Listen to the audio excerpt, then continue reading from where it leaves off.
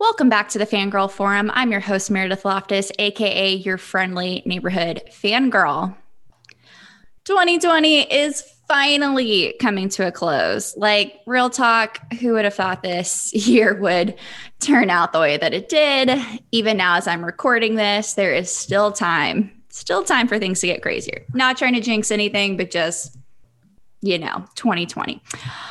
However, to close out this year, I wanted my last episode of this crazy year to look back on a film that came out a year ago, and it literally changed the world.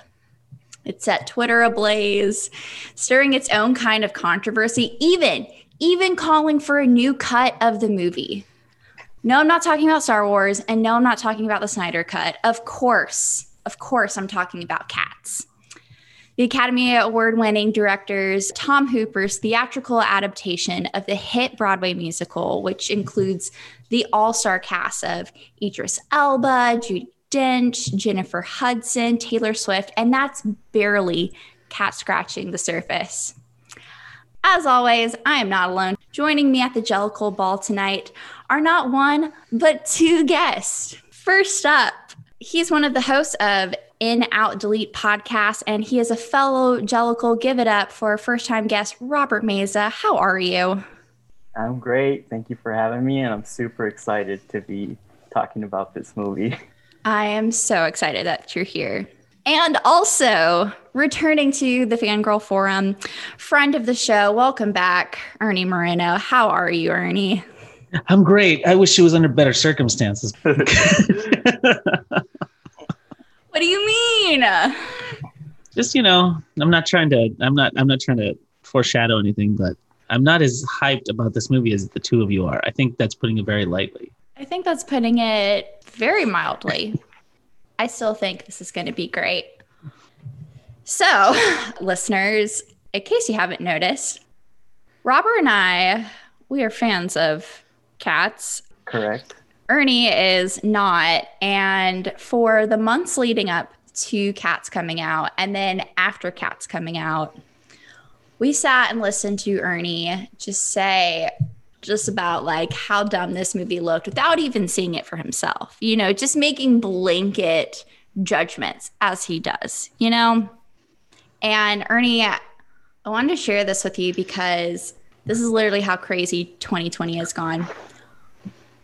Robert and I had planned to surprise you to get you to watch Cats back in like March. I talked with your wife. What? You put guys it are in my fucking calendar kidding me. as Beautiful Ghosts. That's literally the first weekend of working from home. This was set in place. We had different coworkers involved who were going to be at your house, and we were going to make you watch Cats. Shut up. We were gonna ambush you. And my wife wasn't on this? Yes. That's why I had purchased the movie digitally on Amazon, because we were gonna watch it at your That's house. grounds for divorce. More like wife MVP right there, Oh like she was God. in on it. She was so excited to surprise you and prank you in this way. And I mean, still kudos to her for This is why my wife doesn't prank me. They don't work out for her. They just don't. Like, the country shut down to prevent this. Like, literally, yeah, you dodged a bullet. Not trying to make light of the situation, but it saved you. It did, but also I would argue that if the world had accepted Cats the way it was meant to be, I don't think 2020 would have turned out the way that it did. You're putting it on that? 2020 was a reaction to the world rejecting Cats. No, the world was rejecting Cats and came up with like this sickness. That's what happened. That it actually came out. If you think about it, things did start kind of going south after the movie release. Like that, you could align it that way. Yeah. Oh my gosh. I mean, that's when, I think there's this virus that's in China right now that is starting to bubble up a bit more. And then we went into the Academy Awards, and then here we are. Oh my God. So what happens when the butthole version comes out? Then the world will nature will begin to heal. That's when everything will be corrected, right? Yes. Oh my God, this is unfathomable. I can't believe I dodged that huge bullet. I would have had to watch it with you guys. We were so excited. Like it would have been. Oh my God! It would have been the highlight of my year for sure. I mean, I know that's pretty grim, but I was so looking forward to that. Yeah. Let me just preface this before everybody jumps on me, because I'm sure some of your viewers are. They're jumping on me. Is like, oh, another guy that hates musicals. He just isn't like part of that language. Everything. That's not true. You know, when we went to New York, we saw when we went on our vacation to New York a couple of years back, me and the wife literally went to go watch. We were trying to get tickets to Book of Mormon, but we had tickets to Phantom, which is like spectacular. And that movie is super dated because like the music is very synthesized and everything. So I'm a huge, I love going to watch musicals. Lion King, Wicked, some of the other ones I've seen. Chicago's been one that I've been trying to watch forever, because it was literally my favorite movie of that year. So I'm a huge fan of musicals, especially ones with catchy music. So just that as a preface, like that's where I'm at, right? Okay. So don't say I don't like musicals. Just we okay. I'll wait till we actually start talking. But just know that I do like musicals. I'm not just a guy that doesn't like either movies or musicals. What about you, Robert? Would you say that you are typically a fan of musicals? Like, where do you land on that? I am a huge fan of film musicals. I've never been to a Broadway show, although I would love to go. But as far as film musicals go, I love them. Like, I can't recall like one that I haven't enjoyed. Like, yeah. So I was very much looking forward to this movie, you know, for many different reasons, but just the fact that it was a musical, I was really in on that. Yeah. So I grew up watching film musicals and seeing, you know, musicals on Broadway. Some of my favorite movies growing up were Annie, The Sound of Music, and My Fair Lady. When I was in high school, I saw Wicked and Cats on Broadway. Or not on Broadway, it was touring, but I still saw Cats. I've seen Book of Mormon on Broadway. I've seen Wicked a couple times on Broadway. I love them. So when this got announced that they were doing Cats, I was like, okay, we'll see how this, because I did love Les Mis. Les Mis I was obsessed with when Tom Hooper did that. So I was like, oh, he's doing Cats. Sure, why not? Like, it's a musical about nothing. Let's see how this goes. And boy did he deliver something. Now, I'm not as familiar with Tom Hooper as the rest of you are, because I didn't watch Les Mis. It's one of those musicals that musical people love. You know what I mean? Like film, like you could say the same thing about filmmakers. There are some movies that are like director movies. They're for directors, and they were made because directors have their little, you know, quips and everything. These like, this is a movie for them. That's the same kind of thinking when people go to Les Mis. Because I've watched it perform several times. The music's fine, but it's not as I don't know, it doesn't catch me the same way as some of these other musicals. Oh man, like when I saw it in London, I cried, you know. You saw it in London? Yes. That must have been insane. You saw the movie? I've seen the movie and I've seen the show production in London, and it was incredible. Les Mis is one of those like top tier musicals that, you know, has stood the test of time at this point and will always be revered as like this great piece of music. So what kind of director is Tom Hooper?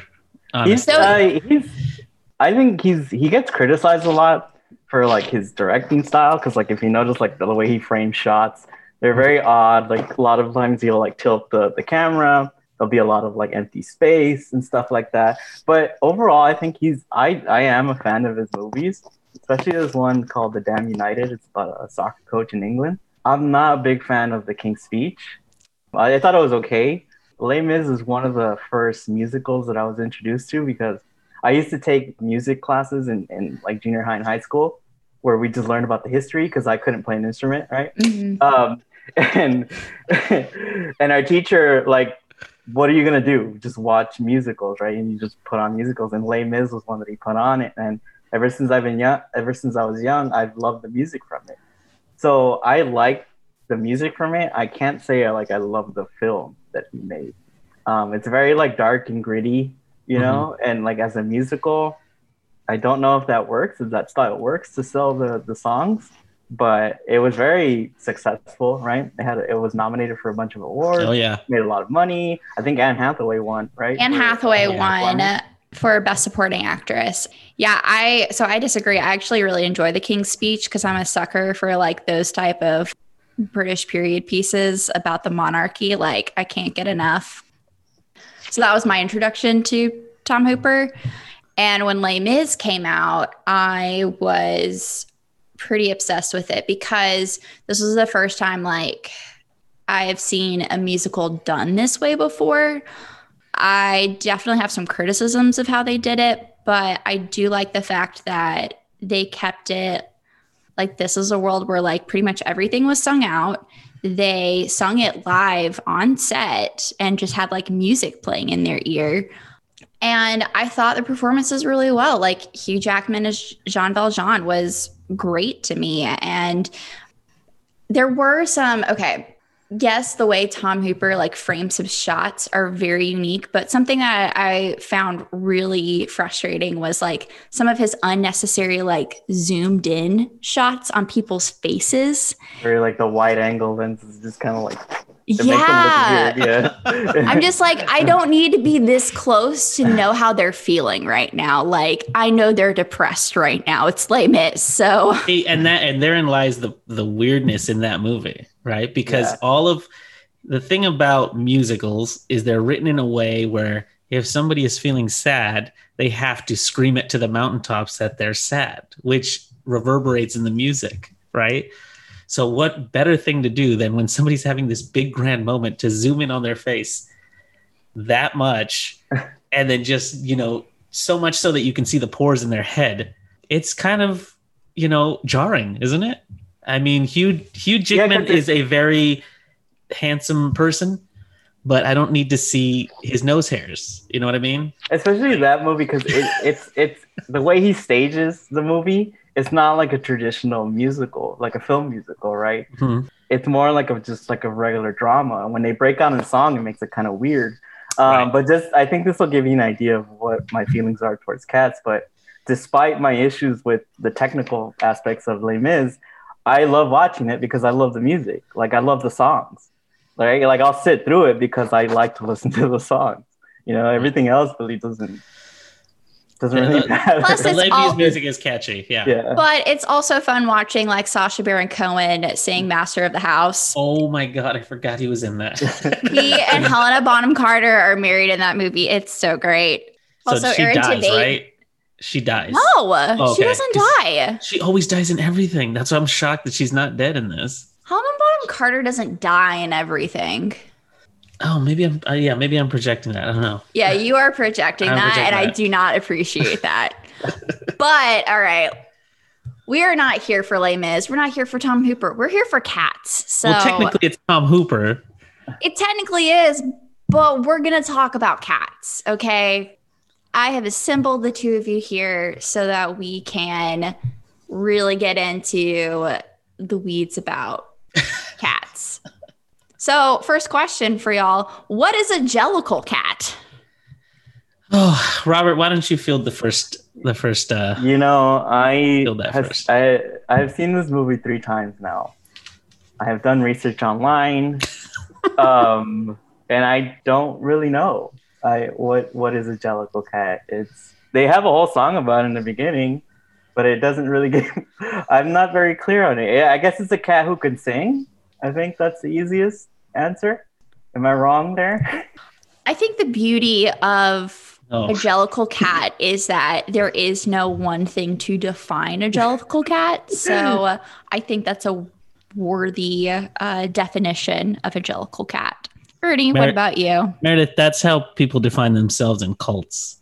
Just FYI. He's like, it's really hard to nail down what it means to be part of. We're not talking about NXIVM right now, okay? But NXIVM is kind of the language they're using here. See, the Jellicle thing to me is a way to just mask what it really is. It's like we're just all part of this weird cult that likes to sing in this thing, and we euthanize one of us every so often. That's what it seems like to me, because every definition I looked up, like I was with Robert, I was looking up shit all the time. I was like, what the hell is the definition? I even combed through the lyrics about what it is, and it's like it can be anything essentially. But the only thing that it truly is that everybody who participates in this weird cult is a Jellicle cat. Yeah. I mean, that's the only like solid thing I could define this whole thing as. And then like Judi Dench at the end, she's like, I think you are a Jellicle. She's like, yeah, she went to the meeting. She did this whole thing. They killed one of them. Yeah, that's exactly what this is. You're one of us now. One of us. As close as a definition can get to a Jellicle cat, I mean, I looked to the almighty Wikipedia page, and basically it sounds like T.S. Eliot had a niece, and the way she would say dear little cats, it would come out as Jellicle cats. So that's as close to a definition as I can get to a Jellicle cat. I think they are a unique breed of cat that can do extraordinary things. They come together once a year as their own pride of cats. I don't know a better group name for a group of cats other than that. So I think a pride is good. I think that's what it is. Yeah. They come together and they are uniquely skilled, and they have special names that are not just like Fluffy or Princess. It's like Mungo Jerry and Mr. Mistopheles. It's just, they're in a league of their own. And honestly, who doesn't want to be a Jellicle cat? That's a very sweet definition. I'll take that over the cult thing. When you're looking at it with a clear mind. Oh, okay. Oh, boy. Meredith, can you give us a synopsis of this thing? Is that even possible? Sure. There's like story to it. So here's the deal with Cats. Cats, the musical itself, is a musical without a plot. It's just about a bunch of cats that are getting introduced. There's this thing called the Jellicle Ball. One of them is chosen, and that's kind of it. There is no plot to it outside of that. The movie has added a plot to this, which I didn't think was possible, but they did. You call that a plot? It's totally a plot. They had added the fact that Macavity was, because in the musical, Macavity does get steal Old Deuteronomy away. Gotcha. But he's stealing Jenny Anydots, Gus the Theater Cat, Bustopher Jones, and Old Deuteronomy so that he can be the Jellicle choice. There's also this love subplot between Victoria and Mr. Mistopheles. At one point, you think there's an orgy that's about to happen. Jennifer Hudson shows up and sings her heart out, and she is chosen as the Jellicle choice. And then it's daytime, and it's all over. And Victoria is now part of the Jellicle cats. The end. Yeah, that's basically what happened. That's why I don't define it as a plot. It's just stuff that happens. It's not really, but it's more than just like introducing cats and then it's over. Like the it musical. Kind of is. Introducing. It's a simple story. Yeah, it's a simple story, but it is a plot nonetheless. Story, yeah. It's like, look at this horse that crossed the field. That's not a plot. Okay, I watched a play, Waiting for Godot, with Sir Patrick Stewart and Sir Ian McKellen, and that is a play that I think doesn't have much of a plot. It's just two old men waiting for a guy named Godot, and but that is revered as something great. So why can't Cats be just as great as Waiting for Godot? That's what I'm saying. Because of all the subtext there. That play is like known for its subtext and for the chops of the actors that play it to portray that. Because there's no, if you read it as is, yeah, it doesn't seem like it. It's all in subtext. This movie has no subtext. Because it's a musical. But you talk about the skill of great actors. We're pulling in an all-star cast for this movie. This isn't a point to this. We're talking about Judi Dench. We're talking about Sir Ian McKellen. You've got Idris Elba in there. Like there is some high quality actors in this movie. Jennifer Hudson, Academy Award-winning actors and actresses are in this. Yeah, no, totally. But and Jason Derulo as well. Why not? Jason Derulo is not a point in your favor. Let's just be honest. But he's a great singer. It's not the worst point, that's for sure. And Robert will back me up on this. I know this. But like, just because a movie has an all-star cast, sometimes that's worse off than anything else.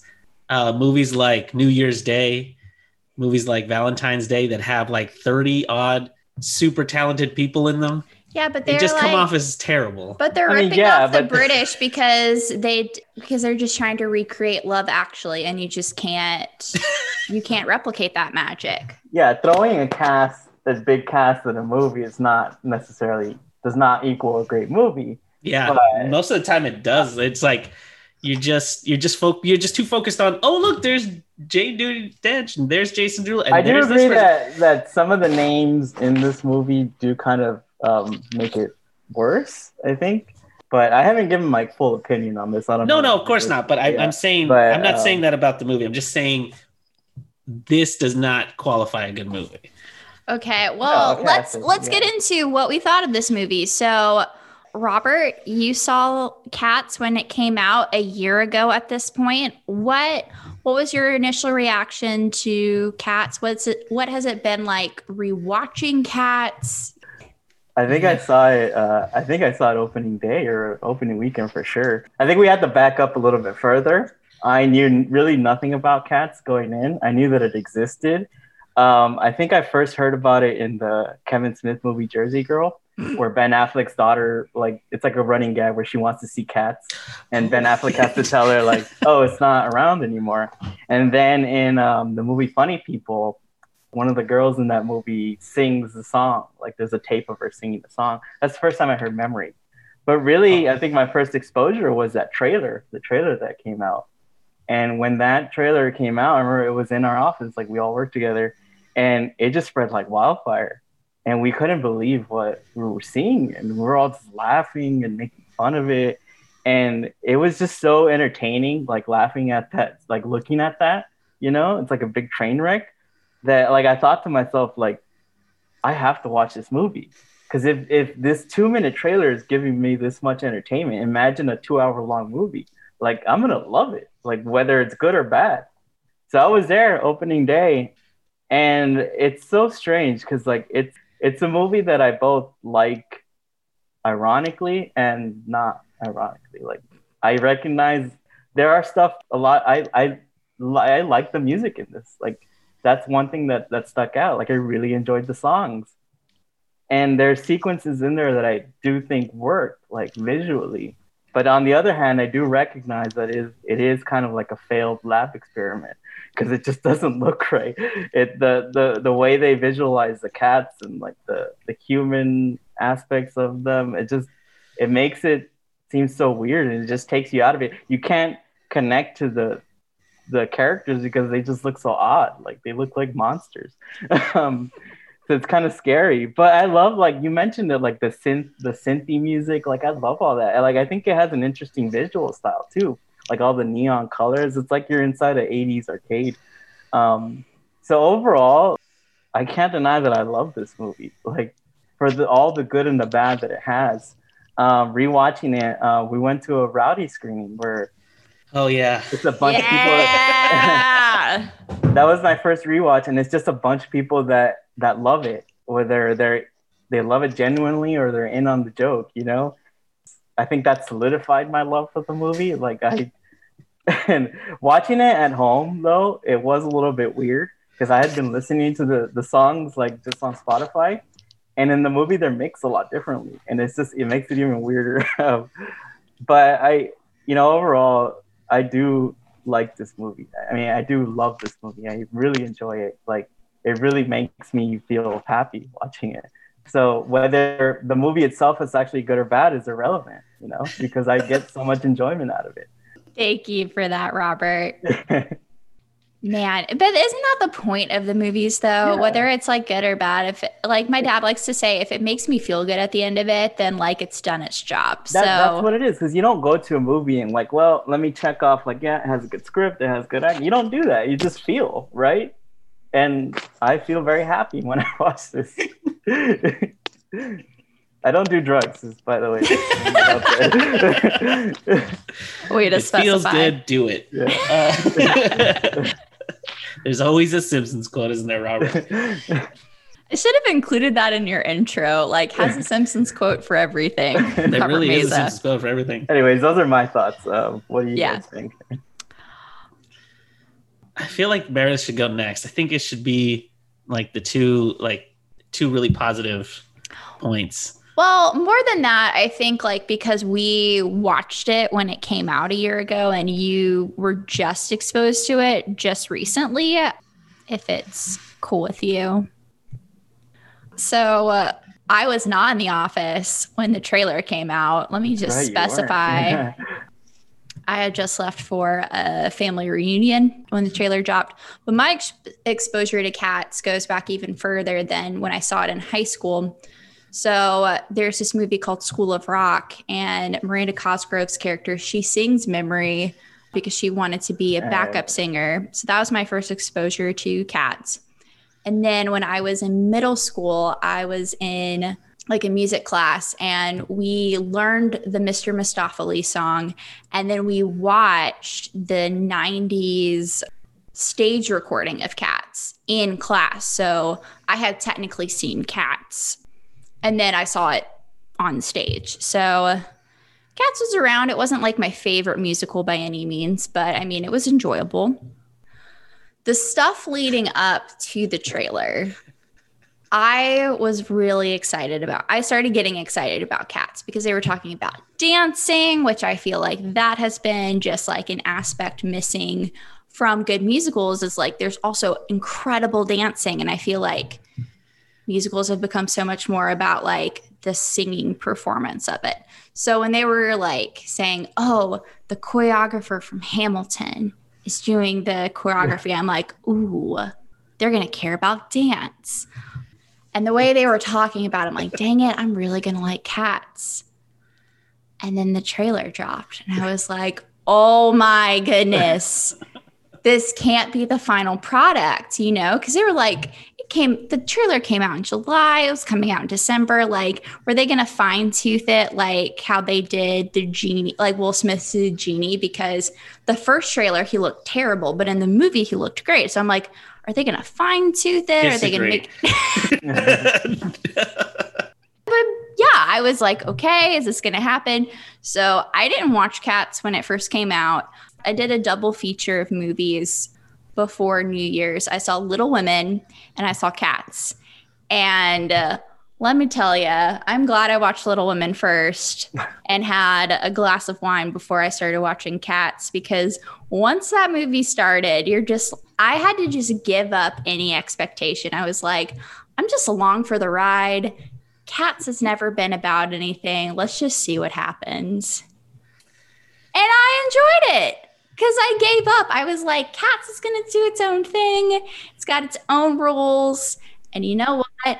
I'm here for it. Sure, every 5 minutes you think there's about to be an orgy. And sure, there are cats who are taking off jackets, like fur jackets. And they like, where did those jackets come from? And why do some cats have shoes on and the other ones don't? Like, there's a lot of questions. But when you give it up, it's just like, this is great. It's fun. It's Cats. And so I saw it and I enjoyed it. And I shared that at work. And Robert and I went to a rowdy screening. And I think that's the best way to watch Cats, because you're in there, you know what you're about to watch.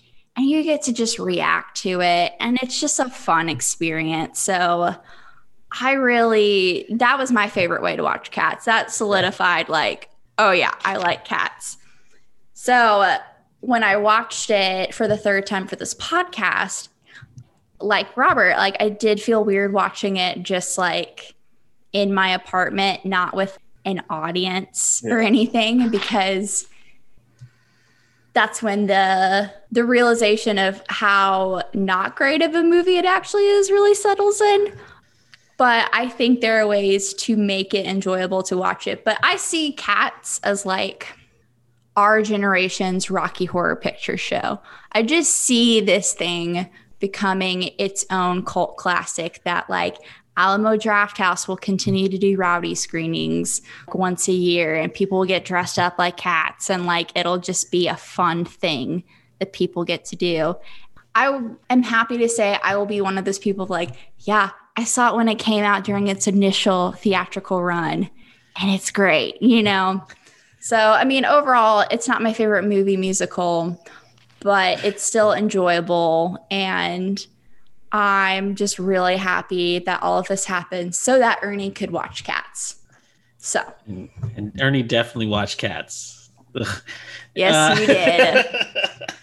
Honestly, like whatever you say at this point, it doesn't matter. Robert and I won because you watched Cats. But listen, anybody who's hearing my voice know that I'm a whore for attention, especially this kind of stuff. So if Meredith pulled it out of her hat and she's just like, fine, I know the one thing that Ernie always wants to do is be on podcasts and do this and that. I was like, that she has to have me on to get me to watch it. So I mean, I just you don't like having me on here all that much. That's not true. I thought the last time you were on, it was a fun conversation. There was lots of yelling.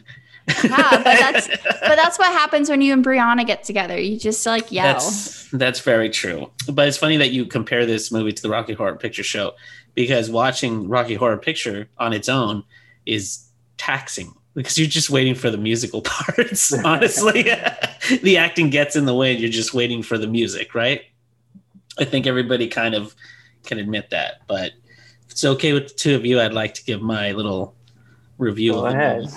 It is time. So, Ernie, the floor is yours. So here's the difference between Meredith, Robert, and myself is that I first got exposed to Cats on The Simpsons as like this musical thing that Bart and Milhouse go to watch, right? Because they're on a squishy bender and they just go and watch Cats because that's an expensive thing to do. And apparently it's touring in Springfield or at least Capital. I don't even know if they made it to Capital City, but that's how I got introduced to Cats. And then throughout any number of like 90s or 80s comedies, the cliche is always an actor that has to do a musical part.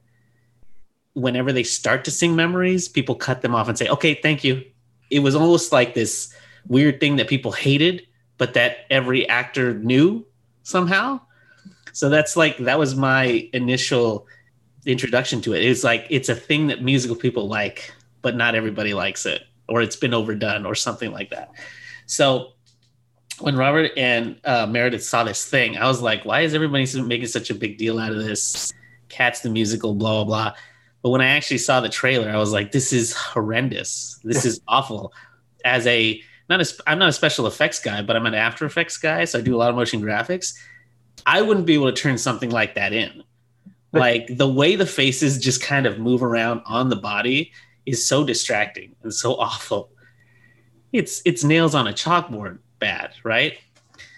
So I'm watching this trailer with everybody and I was like, this is fucking awful. Who greenlit this? And apparently I learned that Tom Hooper is kind of a person that just kind of does whatever he wants. And he tries to, whatever sentiment is trying to be done, he tries to do the complete opposite. So when I watched like clips of Les Mis, that's exactly what happened. You're talking about this like really bad, dreary, awful part of the French Revolution in Les Mis. And you're making it, you're trying to bring like this joyful sound into it. And then you zoom in on people's faces a lot and use a lot of fisheye. I was like, this is so weird and jarring. And then when I saw the trailer, I was like, oh, okay, so that kind of makes sense. He's trying to do the same thing. He's the guy that does this, right? And then I watched it after I think it was almost 4 or 5 months of the two of you being like, you got to watch it. You're going to watch it. You got to watch it, blah, blah, blah. And apparently this plot was happening behind the scenes to get me to watch it. I don't know how you were going to get me there to watch something. There was a plan. I understand that, but I don't know how you got my wife to agree to this. I don't know if I was going to be blindfolded or handcuffed. I don't know how far this conspiracy went. But I'm not going to give any of that away. That's for sure. I'm going to grill my wife after this. And one of the terms of the divorce is going to be, you have to tell me the plot of it. Anyway, so I watched it. And I got to tell you, watching this by myself at, 11 o'clock at night, I'm a night owl, so I usually watch these things so I can, turn down all the lights. Nobody's, my kid's asleep. The wife's usually asleep. And I'm just watching this thing, and it's pretty awful, except for like two big things. Two things really stood out to me that I liked about this movie. One is the music.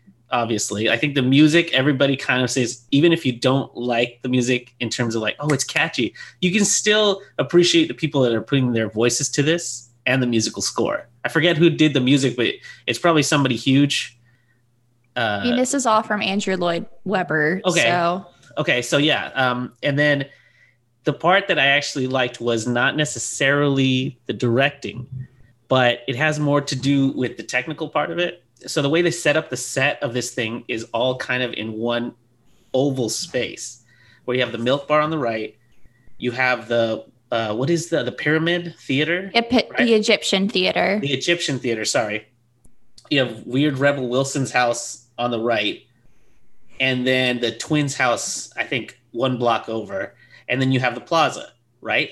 So it's all set up to kind of mimic the way that you would see a play in real life, in that the spaces are all very well defined, as opposed to how a regular movie would do it, where these things would be in actual places throughout the city, right? Everything's conveniently located right next to each other, as would be a play. Like if you go and you watch something like Avenue Q, everybody's house is right next to each other because you need to do that for the plot and you have a very limited space.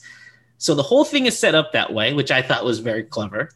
I like how every section of the movie kind of just moves around this set and then ends in the same place, which is the plaza. That's one part I really, really thought was cool, because he kind of tried to merge the 2 points of this movie, that it's a musical, but it's also like this is an opportunity to really kick up the visuals that you can't do in real life, which is something that I really enjoyed for another musical that was really good, which was Chicago.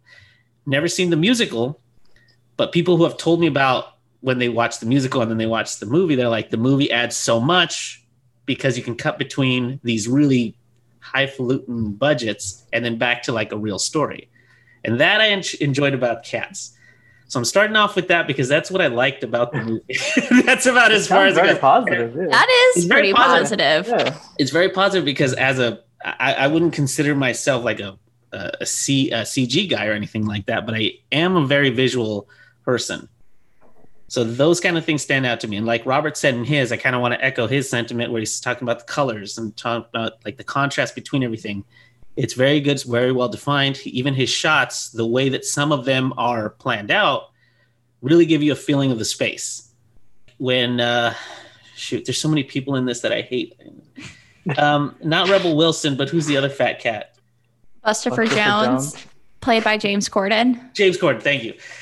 So his bit starts like kind of in his place and then goes through the alley and then makes its way back to the street. So because of the way it was shot, the whole thing, you can kind of see in your head, if you're watching this thing, you can see it go behind the alley and everything. Like, I love the way that's done because it always just reverts back to the center place there on the street where all four of these kind of main areas are. So I really like that about the story. It just all feels, it makes you familiar with the space right away. But the bad things about this movie, where first of all, the all-star cast really bugged me. It really did, because not everybody who was cast is known for their voice. Really not, right? I don't know Rebel Wilson as a voice person, right? Am I right about that? Or it's like, she's barely a comedian in my opinion, but they just didn't have like I didn't feel like they had the chops for this. And I'm like, why are you casting this person if they don't have the chops? They don't have the voice for this, right? And then Idris Elba doesn't really have a voice either. At least whatever he's a Coachella DJ, okay? That's not exactly what I'm talking about. I'm talking about a person who can carry a tune. Like, I'm not trying to bag on him. I'm just saying maybe he wasn't really the choice for this. You got other people, like he's got to stand next to somebody like Jason Derulo, and I like Jason Derulo a lot. I'm a big fan of his music, but he's not this type of singer, right? And the music isn't like it was adapted to how he sings or anything, because it's all synthy and weird and all that stuff. So it's really jarring when it comes to, like, I hear him and then Ian McKellen's part. I was like, is it supposed to sound like this? Because I know his cat is obviously aged. His cat has been doing this for a long, long time and hasn't been chosen to be Jellicle. But is it supposed to sound that bad? Like, Meredith's watched the play, right? Yeah. Robert hasn't, right? In the play, is it supposed to sound like this? I mean, it's been a long time since I've seen it. But I would also agree that I don't think Sir Ian McKellen's voice lends well to this type of musical. So this is like, that's kind of what I'm saying. Like, but by the way, Ian McKellen's probably one of my favorite actors in the last 10 years. He's been in some like astounding things, not limited to like Lord of the Rings, but just other like insane things. Not to mention, he's a fantastic human being altogether. I started following them a long time ago when he was like Magneto, and just I haven't stopped his following him on Twitter, because him and Patrick Stewart are so adorable together. Like, when they get together and they got their bowler hats on, it's just adorable. Anyway, these kind of things really bother me, because I was like, why are you casting this person? For what reason? And the only thing that comes to mind is they're a big name, right? And then the other side of that is like people like Taylor Swift. You got Jennifer Hudson. She is my favorite person, is Jennifer Hudson, because that musical number that she does, not the first one, the second one, when she actually, like, right before she gets chosen, that was probably the most enjoyable part of the whole movie. And I'm gonna tell the audience this, because I told these guys yesterday.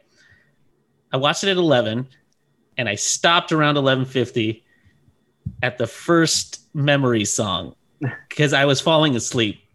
Because I was like, this is awful. This is terrible, and I can't keep watching this. So I stopped, and I went to... I'm just surprised that, like, it's so bad that you couldn't look away and you couldn't finish it. I was falling asleep, and this is from a person who plays video games until 2 a.m, right?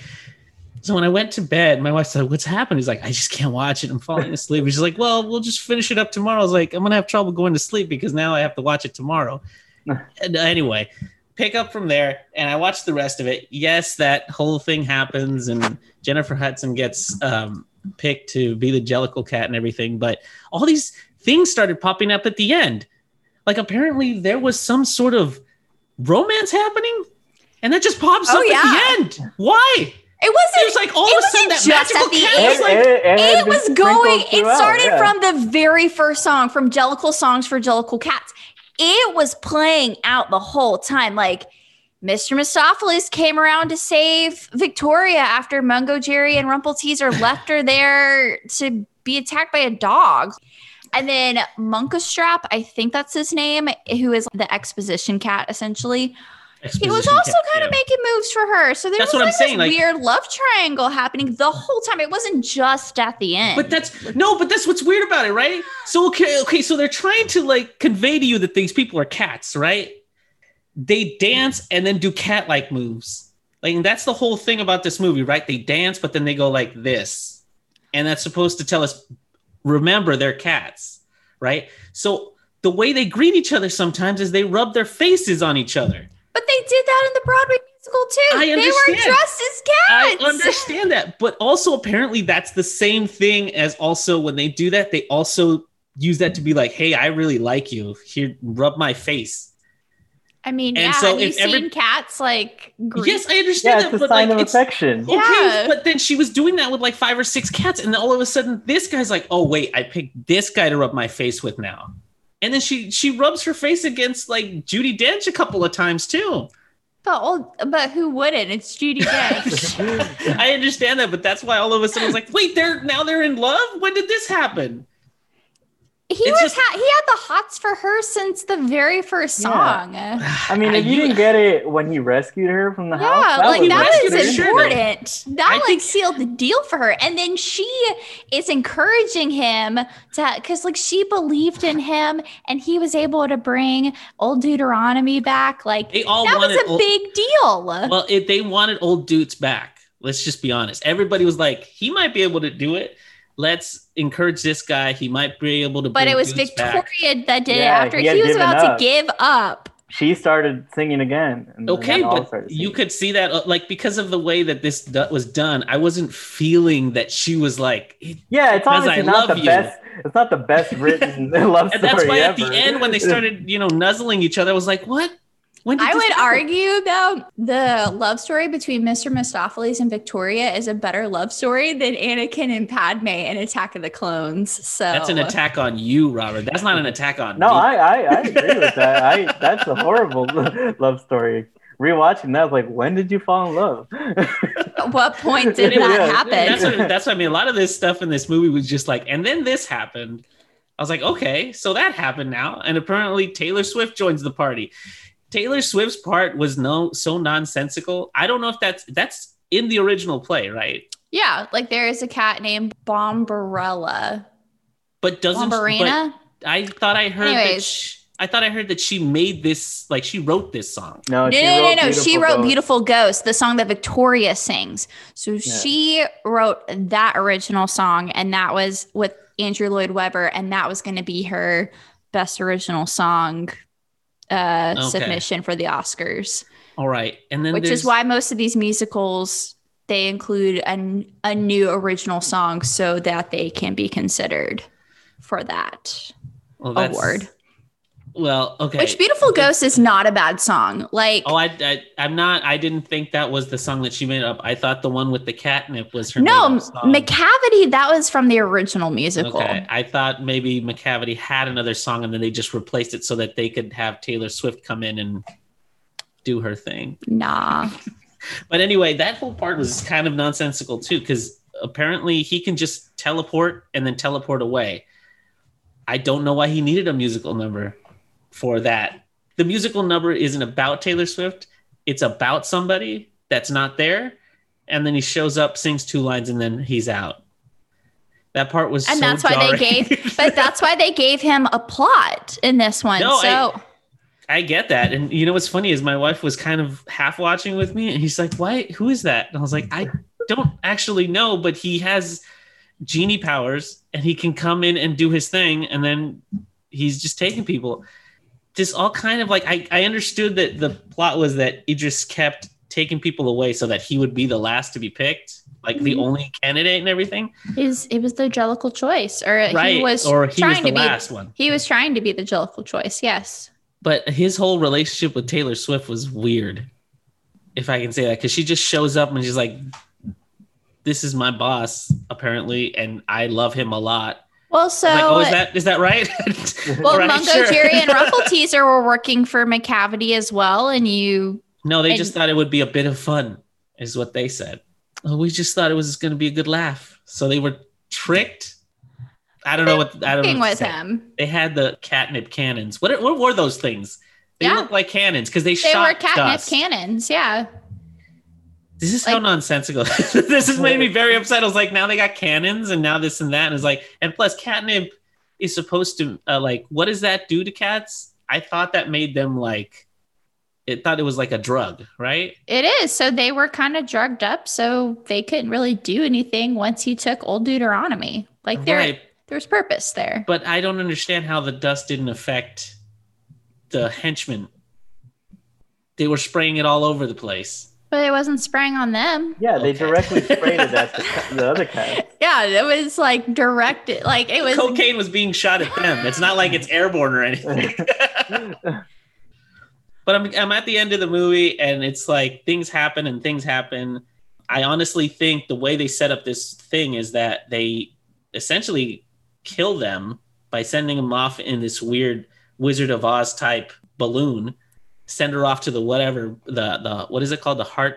It's the heavy side layer. The heavy side layer, because according to the Wikipedia and some other stuff, he's like, then they are reborn after that. I was like, well, what has to happen for you to be reborn? Die. You have to Yeah. die. So They have yeah, 9 lives. They're cats. I understand, but they fly into Mufasa's face and then they're reborn. Don't think I didn't catch that. But the whole thing was like, when that was done, and my wife was sitting next to me, because remember, I'm finishing it up with her, and she's like, oh God, it's over. And I was like, I don't think it's over, because I did the little thing. I was like, there's still 20 minutes to this thing. And then they go into this whole thing about how cats are not dogs. Oh, Why they're are they not singing dogs. about cats are not dogs? Or do they think we're stupid? Well, I mean, Probably. look at our society. We're pretty obsessed with dogs and cute dog videos. So, Oh my you know, it was just reminding them, hey, cats are better than dogs. Or that's the message that they are, you know, Cats are better sharing. than dogs. Okay. It's the final Meredith statement Loft of is the going to movie. die on that hill. Okay. Cats are better than dogs. That doesn't correlate with my personal opinion about cats and dogs, but I'm saying that is what the movie is projecting to a world, projecting. especially to a first world society that is pretty obsessed with dogs. Would you That's- agree? I think that's fair. Okay. But overall, that movie is not a movie in a traditional sense. I think there's a distinction about what a movie is supposed to be, and it's supposed to be entertaining for you to watch, and it should have a story. Here's the thing. You guys have a secondary element that you added to this, in that it's an experience that you had with a group of people where you were all in on this joke. And that's what carries your love for this movie, Well, which is completely absent from my viewing of it. I was a sad, alone person watching it in the middle of the Well, night. the way you were trying- supposed to watch it was with people initially. I can't help it. I was No, a sad, you can't. 2020 had other plans. I was a sad man watching this cat-fueled orgy, drug-addled. I don't know what it is, but that's how I watched it, and it's awful. okay. It's but really awful. But you guys enjoyed it because you watched it the same way I watched the Rocky Horror Picture Show. I watched the Rocky Horror Picture Show first in a really weird, I think it might have not been a theater, but it looked like a theater in downtown LA. And I had to dress up and blah, blah, blah. And there's all this other added stuff to it. But the movie on its own is kind of awful. well, let me clarify something here. The first time I saw it was alone in a theater. same. There was 3 people in the theater. There was Same. only 3 people Yeah, in the Yeah. theater? it wasn't There was until 5 the sec- people in my Yeah. theater. It wasn't until the second time where we saw it with the people that were in on the joke. But just kind of give you an idea of why I liked it. More recently, like I say, like 2 years ago, I started going to the movies basically every weekend, and just to watch every new release because I love going to the movies. Is But this when you going- started your podcast? It was actually a year before that. It was actually a year before that. When you watch so many movies like that, just every week, you get kind of numb to them. You start seeing like the patterns and all the cliches and stuff. And so a lot of them started to become very boring. So when I would run across a movie that was bad and just like really bad, it entertained me. And that's when I kind of started to like bad movies, like the movies that are just so bad they're good, right? So that's kind of more of a recent thing for me. So that's why I really wanted to watch this movie. It genuinely surprised me that I did kind of like it as a movie, not just for the joke. Because there's a lot of bad stuff in there. Like you said, the visual, like the way the visual effects, like it's just so bad. Like I remember the first time we saw the trailer and they showed the close up of Jennifer Hudson. Like her face wasn't even properly aligned on the the character. It looked like an old 90s video game where it's just like a picture of a person wrapped around the polygon, you know? And only the person's like face parts moved. The rest of it was all a still picture. Yeah. So yes, I did go into it expecting to see something bad because I'm kind of fascinated with bad movies. And if you look at this, it's just a perfect storm. Academy Award winning director, like big studio, big money behind it. You mentioned the cast that just threw it at it, thinking that would automatically make it good, right? And I wanted to see that train wreck. Like, how could such good intentions be so bad? But I came out genuinely liking it, you know? I have a point to make about you said that Cats in particular was a bad movie that had like no plot to it. I watched a Charlie Kaufman movie this year. I'm thinking of Ending Things. That's a movie that is supposed to be a prestige movie, have some kind of plot, and I was bored to tears and confused the whole time. So at least with Cats, I walked away entertained, having like a sense of what was going on. Whereas I watched a prestige movie and I was thoroughly confused, didn't know what was happening, and I was ready for the movie to finish. So but that's how I felt about Cats. I'll take it even further, and I'm probably gonna piss a lot of people off. Once Upon a Time in Hollywood doesn't really have a plot, right? It's just kind of like, look at Meredith's face. It's just kind of like people walking around doing their thing on a normal day. And then it ends, right? For like, they walk around for 2.5 hours, and then there's like an explosion at the end. I love the movie. Don't get me wrong.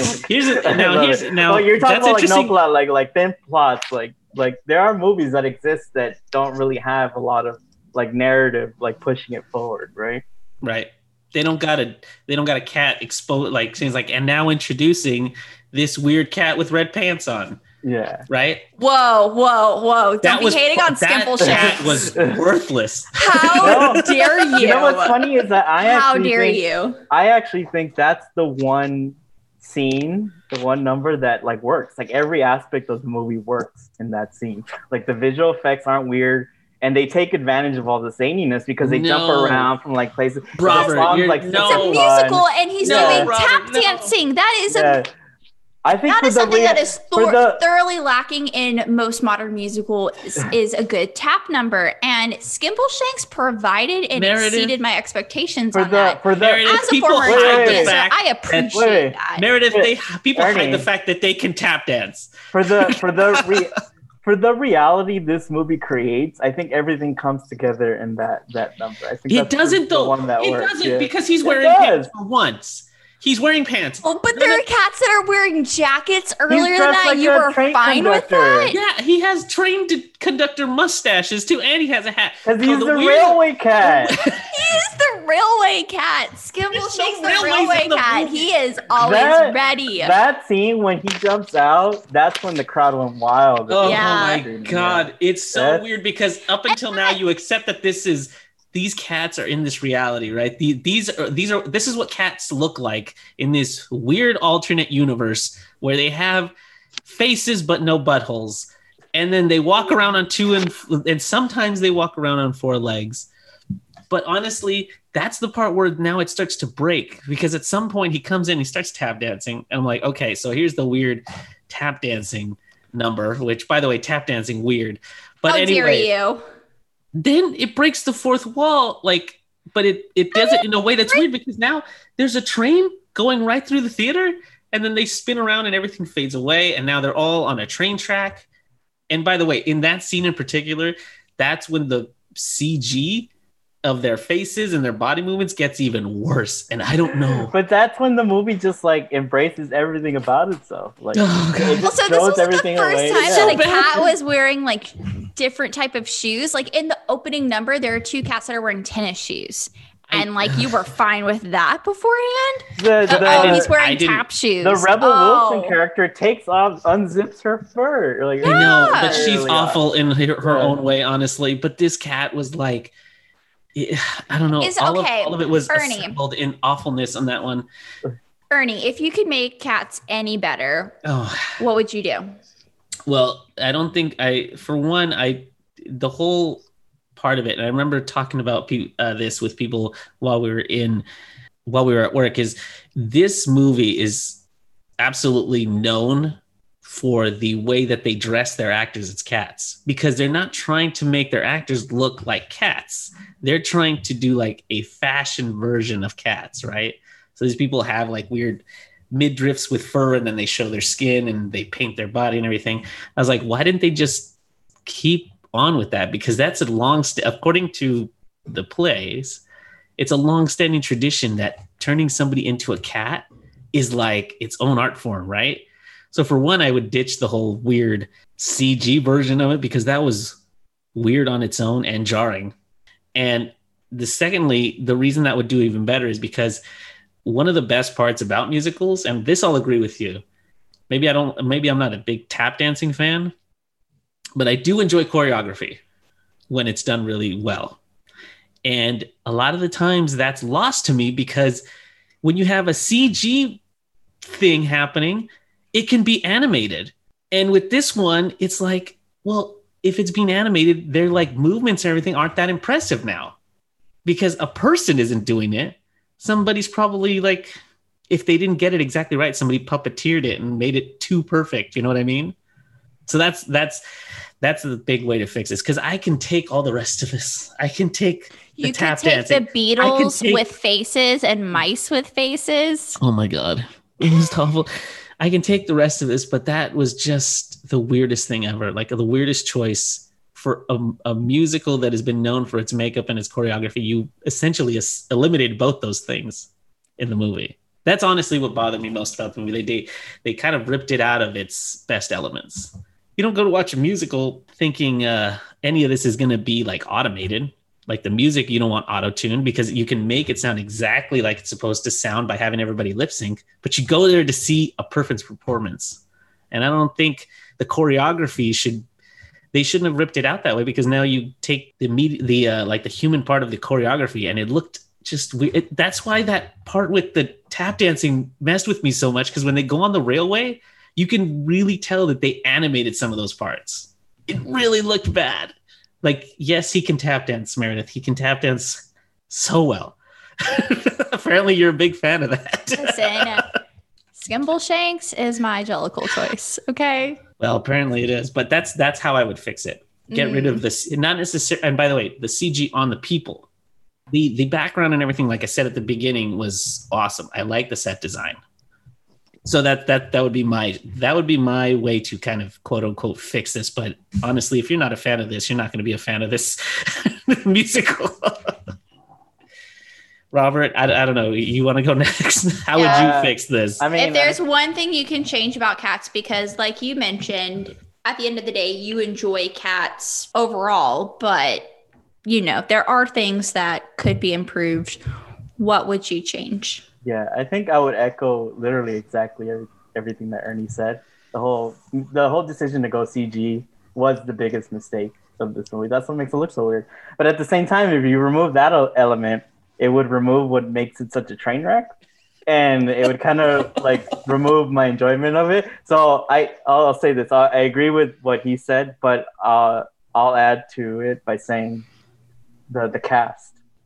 Pairing a lot of these famous people like Rebel Wilson and all these people who can't sing, and pairing them with people who could. I think that's the biggest flaw, and I think that's a trend that's been going on in a lot of musicals. I mean, you brought up La La Land. That criticism is that they're trying to make it more like regular people just singing, so you could buy into the characters more. But this is a musical; like you need real singers there, and I think that's the biggest flaw. And to have Rebel Wilson's song be like one of the first ones there, and that's just such a hard thing to get through. Like that's really what separates the strong from the weak there. If you can make it through that song, like you can make it through the rest of the movie. But I would change that. I would get rid of all the famous names in it and just stick with stage performers. Or you know what, Robert, I'll add something to that. If you're going to add a famous musician to the mix, like this is a case for Jason Derulo, because honestly, like he has a lot of range, but he's fine because he could sing. Right. Yeah, I'm talking about the other people who can't. But that's what I mean. Like he can sing, but his forte isn't that type of singing. You know what I mean? His forte is more of a R&B soul kind of thing. He's still a performer, right? Of course. Yeah. Of course. And he is I understand why they picked him, but I feel like if they were going to use Jason Derulo, why not style the music a little bit more towards him?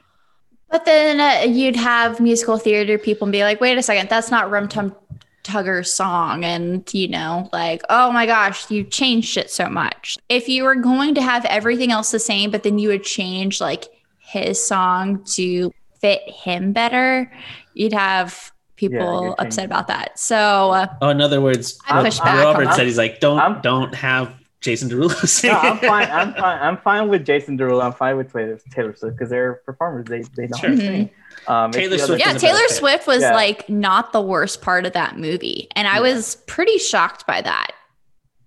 Yeah, but I know that at the time when they were starting this up, there was no shortage of Broadway actors that could have done this. Oh, for sure. Yeah, and like Sure, I but understand. they just like throwing names. It's like you said, Sure. it's a flaw with that, you know? Yeah. Yeah, but like for example, I remember that. Shoot, I'm trying to remember, but Hugh Jackman did a musical.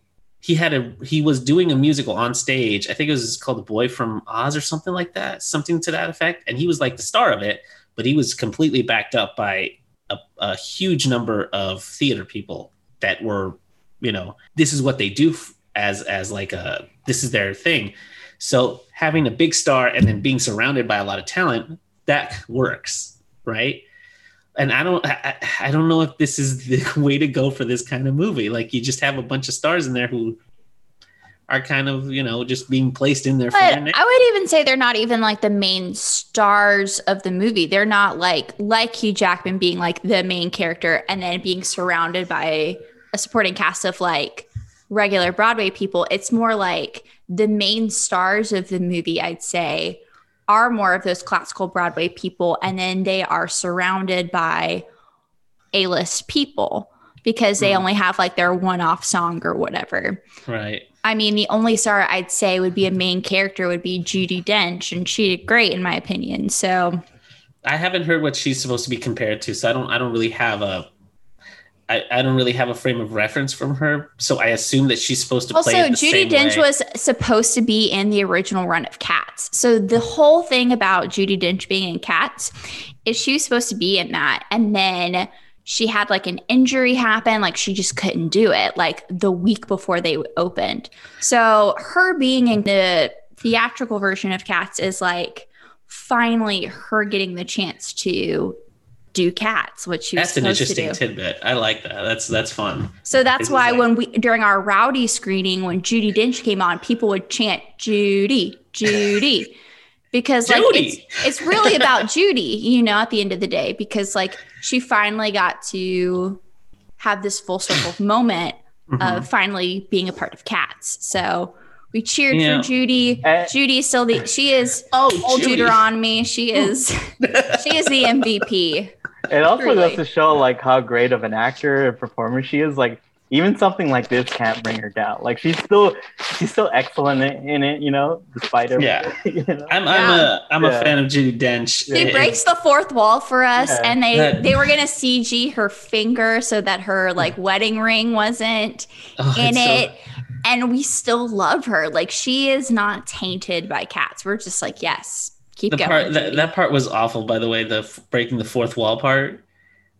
Because when people do that in plays or musicals or anything, it's to be like, look at society. I'm holding a mirror up to you, so I'm talking directly to you. But this was just dogs aren't cats, everybody. It's so weird, and it just goes on forever. It goes on for so long. Yeah. There was a guy when we went to the Rowdy screening, it made me laugh so hard. Like every time, because she would like turn away from the camera, you think the song is over, and then she would turn back to it. He was like, "It's still going." Yep. That's how I felt after what's it called? The lady flew away to Oz. They were still singing about her. I was like, she is gone. She's gone. Yeah, I'm pretty sure you can see her. Idris Elba's dead. Right? I don't think he's lands dead. on top of like a. But it's shown that he can't get down, so he's basically dead. And apparently, he can't teleport anymore during the day. I don't know what that's about, but I assume. But was it truly like? I don't think it was truly like daytime because like people weren't out and about. So I don't think his powers are necessarily limited to a certain time of day. That's weird. He took off his jacket. Right. Yes, he did. And I thought, and by the way, he should have never taken off that jacket. That was so weird. I took off the jacket. I was like, oh. Yeah, sexiest man alive was not pulling through when he took off that jacket. No, and you know what? Right after that, I was like, I have to watch something equally as stupid, and I watched Hobbs and Shaw right after that. Oh god. I actually enjoyed Hobbs and Shaw. Anyway, that fourth wall part just went on for too long. I totally agree with that person in your screening. It's still going. Yeah. Like those kind of things are supposed to be like a here you go wink, or like a who's that other guy from Annie Hall who goes like, can you believe this guy? Like he'll like address the audience to make a comment on what's happening, but she just kept going, and I don't get the Well, this was great. All of this. I wanted to do a feline fast round and kind of rapid fire go through some of our like favorite and least favorite bits. So, I mean, I'll do like one and we'll just all answer. Okay. So, Robert, who is your favorite Jellicle cat? My favorite is Mr. Mistopheles, because he kind of saves the day at the end, and I really love that song. Like I can't wait to go to another Rowdy Stream and sing along with that part, to give him the encouragement. Oh my god. Ernie, favorite Jellicle cat? I don't know the name of the cat. Name the actor. Jason Derulo's character. I really liked his cat. Rum Tongue Tugger. Yeah, because it was just Jason Derulo being Jason Derulo, and I know that's why they chose him. And he was like hitting on all the cats. And for a second, I had thought that she was going to get with him at the end of the movie because he was like, whatever. And then later on, James Corden interrupts his threesome, and I thought that was cool too. And he has like a fishbone necklace bling thing, and I was like, that's terrible and just like something Jason Derulo did. So I really enjoyed his weird, awful character. Robert already said Mr. Mistopheles, who was my favorite. I mean, because I have like long history with him, but because of that, I will go with my favorite cat. My favorite Jellicle cat is Skimbleshanks. Like I mentioned, he's my Jellicle choice. I love a good tap dancer, and Skimbleshanks saved it for me. Like once he came on, how dare you? He rocked those red pants. And he had that weird British out to here mustache, which fit the time. It was so perfect. And it was not an A-lister actor. And so like I appreciated that. And he just got to shine on his own in the midst of this. So Skimbleshanks, my fave. You know why they didn't choose an A-list actor for that one? Because none of them can tap dance. Exactly. Because A-list actors don't tap dance. That's right. And I wanted a tap dancer to do that well. And he did it. All right. Favorite song from Cats. Go, Robert. I know this is going to drive a lot of real Cats fans crazy, but my favorite song is Beautiful Ghosts. Really? Yeah. Oh, yeah. wow. The dad approves because Spotify gives you like your top played music. Two cat songs are in that playlist. One is Jellicle songs for Jellicle cats, and number one is Beautiful Ghosts by Taylor Swift. Wow, Robert. But funny story about that song. Every time I watch like a movie musical based on a Broadway show, I always like to go and listen to the original cast recording, right? Because I want to see like the different interpretations. And the very first thing I did when I walked out of that theater, I pulled out my phone, I went on Spotify, I went to the original cast recording and looked for Beautiful Ghost because I didn't know that was the new song. And when I found out that it wasn't in the original show, I was so heartbroken. I can't believe it was the song written for the movie, which is usually, they're very hated. Like, oh my gosh. I thought his favorite song was going to be Rebel Wilson's song. No, okay. So, yeah, Beautiful Amazing. Ghost. Ernie, what's your favorite song? You know what? I mean, there's a reason it's so oftenly used and hate/loved, but that Memory song, like the movie was awful. Everything about it was awful, but the singing chops on that lady singing that song was haunting. Yeah. Honestly, if I were to go to see Cats, honestly, that would probably be the highlight. It's like the first time I watched Wicked and heard Gravity playing. Like the Defying first time I heard that, Gravity. oh my God, Gosh. you got goosebumps. That's something I would like to hear live, was a Mhm. rendition of that song live without the interruptions from some of the other cats. I wanted to hear because the second time that she sings it is definitely like the definitive part of the song. Because the first time she sings it, if I'm not mistaken, she sings it, but they have beautiful ghosts kind of interspliced in it. Is that the way it's done? I can't remember. So for the theatrical version of it, yes, because Beautiful Ghost wouldn't be there. And Grisabella is introduced in the same way of like the cats are like looking down on her. Mhm. So you Right. kind of hear her start singing Memory, but it's not like the full version of Memory. Right. But that would be my choice is Memories. Okay. Memories. What is it called? I believe it's just Memory. Memories. Okay. Okay. As much as it's hated, I like that song.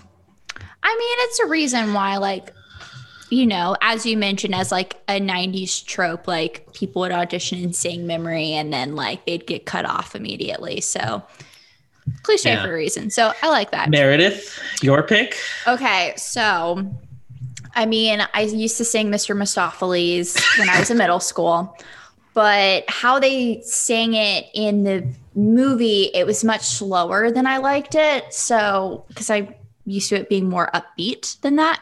So if I had to Yeah, pick, that song was real depressing.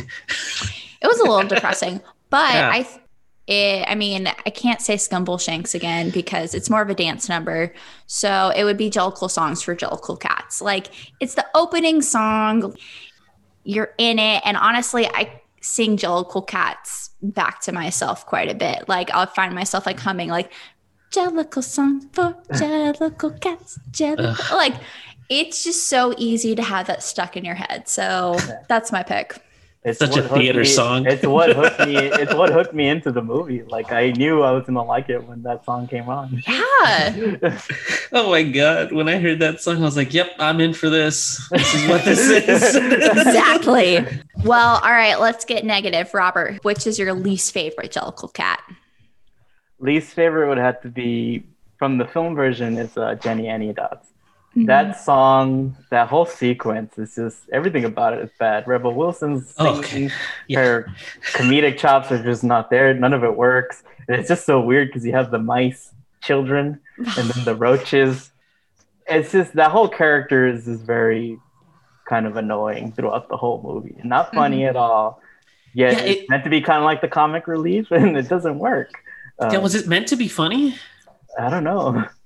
The jokes were added for her to be funny, but they just did not work. Everything Like, about it felt flat. Yeah. all the cat puns were just like forced, and I was like, oh boy, here we go.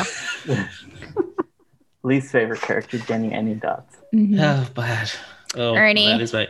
Mine would have to be James Corden only because for one, I don't like him as a whatever. What I don't even know, is he an actor or just a host? I don't know what he is, but in my opinion, my humble opinion, he can't carry a tune in that song. That song was kind of awful. And then in true James Corden fashion, he stops the whole song in the middle of the song to try to do this bit that is even worse than all the weird cat scratching that Rebel Wilson was trying to do. Like, I agree with Robert that was really awful because the comedy that she was trying to do, look, I scratch myself. Look at how funny that is. I was like, is it funny?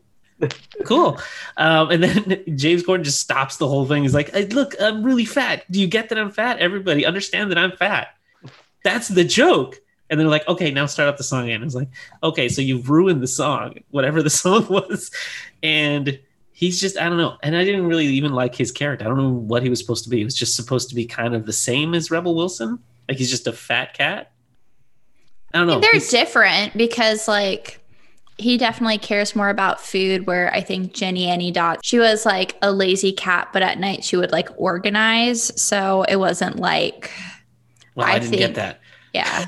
Well, she got those mice to, you know, dance, and those beetles with faces to organize and dance, which was truly horrifying. I mean, even with all that, James Corden's song about food and weird, and that was the other thing, like his character's constantly eating, but because it's a CG thing going into his mouth, they had to stretch his mouth to put all that shit down his throat.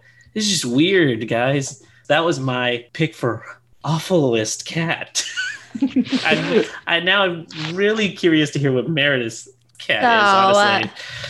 So honestly, my least favorite cat is it is a tie between Jenny Any Dots and Bustopher Jones, because they were both the ones to break up the musical the most with their cat puns. With like James Corden at one point, he like corrects this cat on how to pronounce the River Thames, and that's right. I was like, why is this happening right now? This makes no sense. Rebel Wilson calls herself like, don't mess with the crazy cat lady. Why? You're not a lady. You're a cat. Why are you saying this? So I think I will say I probably would give the edge over to Jenny Any Dots, Rebel Wilson, only because her musical number included beetles with faces and mice with faces. And that was truly terrifying. Like, James Corden, he stopped the song, and that was annoying in and of itself. Like, they both were equally bad, but I think just the added horror of those extra elements in her songs pushes it over the edge for me. It's interesting that was the line for you guys. Yeah. Beatles with faces. That's the line. Because you weren't expecting it, and then they were there, and you were like, oh my gosh, this is horrifying. And that is the second musical number in yes. Yeah. Oh yeah, it is. You're right. So you're like, oh no, what's about, like, is it only going to get worse from here? I think it's semi-saved later throughout, but it's not a great place to start. Yeah, that was their opening move, was the Rebel Wilson. Well, actually, that's sad. Well, that's what happens in the musical. She is the first cat that is introduced, but Jellicle Songs for Jellicle Cats is still the first song. So, speaking of which, what is your least favorite song from Cats? Robert, go. My least favorite, and it's just because it's so boring, is Gus the theater cat song. Ugh. That just the movie just felt like it was dragging when it hit that moment. And I remember being in the theater and just like being uncomfortable. It's like none of this, like, the singing is not good. It's just kind of boring. There's no fun visual element to it. I hate to say there's not much else I could say other than it's boring. Mm-hmm. Yeah, that seems pretty solid. Ernie, what about you? You know, I'm going to piss off Meredith and say that Jellicle Cat's intro song is the worst song. How dare you? Because it's one of those songs that's in every fucking play. It's like, we are the townspeople, and this is what we do. It's an introduction song. You need an introduction and exposition. No, it's an exposition song. That's why I hate it. It's like, let's introduce you to this magical world. But it's not even the song that introduces the Jellicle Ball. No, it doesn't. But you're finding out the whole theory of this place is being Jellicle, and then they're trying to explain it to her, and she's like, and that's what all of those plays have in common, right? When they do their exposition song, they got the main character doing this. Oh, look at all this stuff that's happening around my world, and now I'm being introduced here. I can't take that song. I just can't, because it's in every musical. It really is. Just like in Chicago, when she gets brought into like fucking the jail cell, there's always like they do that Big Mama song. And it's like, I don't like that one, but it's like they're introducing everything to her. And I'm like, ugh, here's the exposition song. It's just one of those tropes to me. That's why I don't like it. Okay. Well, I disagree with that, but to be on the record, I disagree too. I respectfully disagree, but it is your opinion. So whatever. And yours? Everything Robert said, the Gus the Theater Cat song. Gus, it is not old this. Gus. I love Ian McKellen, but that song slows down the entire thing. So when Skimbleshanks comes on afterwards, it picks it back up again because it's the middle of the movie. It's so slow. Ian McKellen, this just is not a great song for him. And you're just like, oh my gosh, I'm ready to get through this. And he looks like he's on death's door during it, which, I mean, I guess makes him a better Jellicle choice than like Macavity, who's like in the prime of his life. So every time I watch it or if I hear it, I'm just like, oh, all right, let's just get through this. Let's move on. Let's get to Skimbleshanks, So, for everything Robert said about Gus the Theater Cat, He just said one thing. It's boring. It's a nice bathroom break song. Like, yeah. Run to the bathroom, and hopefully it's done when I come back. Can I ask a question? Since you both don't like the song in the original, I know Robert said he listened to the original score. Is it that slow? Is it sung the same way? I actually haven't heard that. I thought you see that's yeah.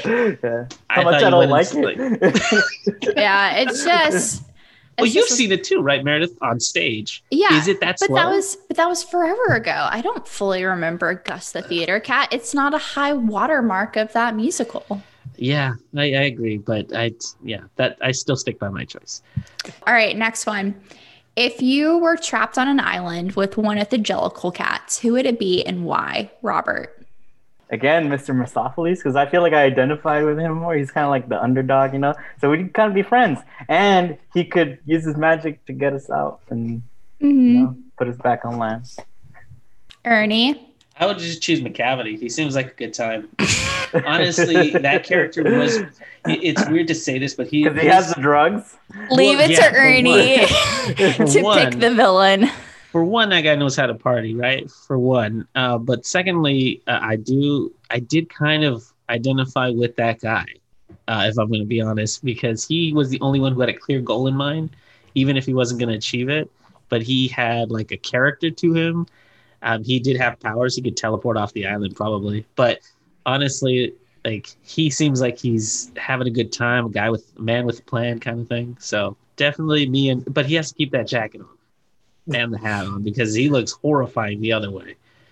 Meredith, who are you on that island with? I would like to be trapped on an island with Mungo Jerry and Rumpelteazer because Do they come as a set? Yes, they come as a set. They have a song together. They work together with McCavity. So I think they're a set and they're both clearly resourceful and can find what they need to survive. And I feel like if I was with them, I would be taken care of. And they have cocaine or catnip, whatever you want to call it. It would make it an enjoyable time. Let's just put it at that. All right. Last thing I want to do in this feline fast round is I've got a bunch of cats and I want you to classify them. Are they Jellicle or not? Because clearly not all cats are Jellicle. So let's start with Cheetah from Wonder Woman 1984. We got a new trailer this year from DC Fandom, and we have seen Kristen Wiig in her cheetah form. Is Cheetah a Jellicle? Judging from that last trailer, I could confirm that she definitely is a Jellicle because it feels like they just use whatever render files that Cats had and just plugged it into the Wonder Woman. I mean, I still think the movie's going to be great, but I saw that, I was like, oh, they're going for the Cats thing, huh? I actually concur very much with Robert because it's awful, and I consider whatever Jellicle is awful, so... Oh my gosh. It's about the same, I think. So she is Jellicle. I would agree. I think she is Jellicle as well, not for the terrible reasons as Ernie would mention, but yeah, I think Cheetah has something a little unique and special about her to make her Jellicle. What about the cat from The Cat in the Hat, aka Mike Myers from The Cat in the Hat? I would have to say definitely Jellicle because it's a walking, talking cat. And I think he's Buster. All it takes. I think he's Buster Jones' cousin because they kind of look alike. So even though I don't like the guy, I think he's a Jellicle by definition. Yeah, I disagree with Robert. I don't think he's a Jellicle choice because not a Jellicle choice, but he's a Jellicle. No, just a Jellicle cat because You can be a Jellicle cat without being the Jellicle choice. Oh my God, apologies. I forgot the terminology is very, oh my God, you can't say that. No, I meant in that he's not Jellicle because as I have understood in this play, but maybe I misunderstood, McCavity is not Jellicle. And that's why they keep him away from all the singing and the dancing and the strutting and the tapping. They keep him away from that because he's not Jellicle.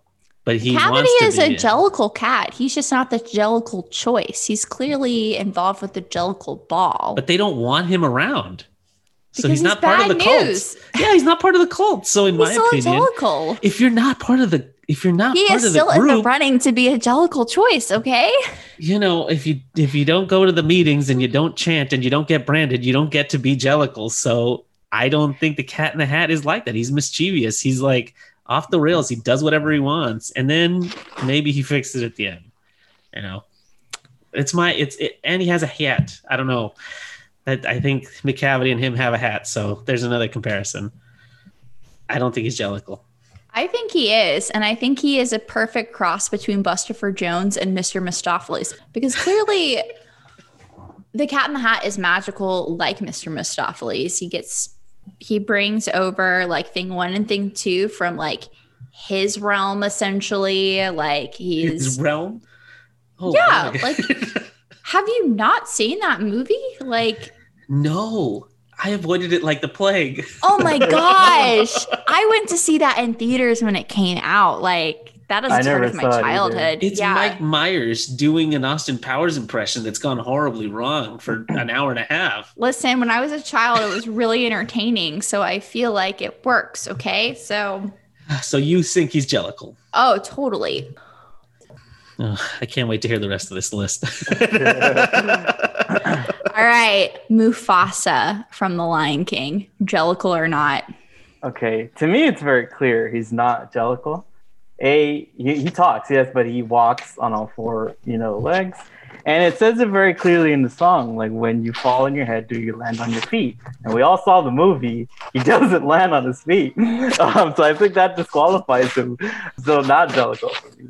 I agree with Robert on this. I don't think he's Jellicle at all. Yeah. First of all, his song and dance routine is garbage in that movie. He doesn't walk upright, but he's not. He's in the movie. He's not doing what he's supposed to be doing, which is like being part of a pride, which is one of the.